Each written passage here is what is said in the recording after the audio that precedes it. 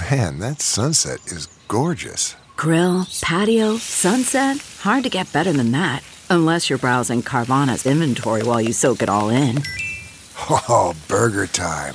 So sit back, get comfortable. Carvana's got thousands of cars under $20,000 just waiting for you. I could stay here forever. Carvana, where car buying meets comfort meets convenience. Download the app or visit Carvana.com today. Good morning, I'm Kelly Hoskins with your St. Louis area news powered by Bommarito Automotive. A proposed tax to address flooding was shot down in Maryland Heights Friday night.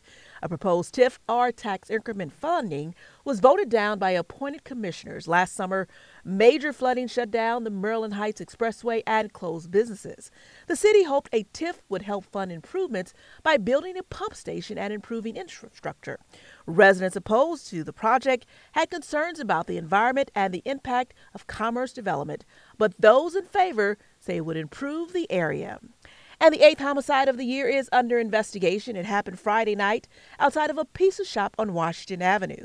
A man was gunned down Friday night in downtown St. Louis, the 8th person to be killed in the city in 2020.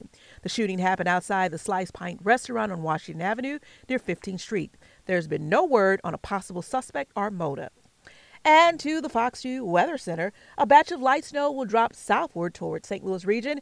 It is in and out pretty quickly, moving into the northwestern counties around 3 a.m. and out by 11. From the Fox 2 newsroom in St. Louis, I'm Kelly Hoskins. Have a great day.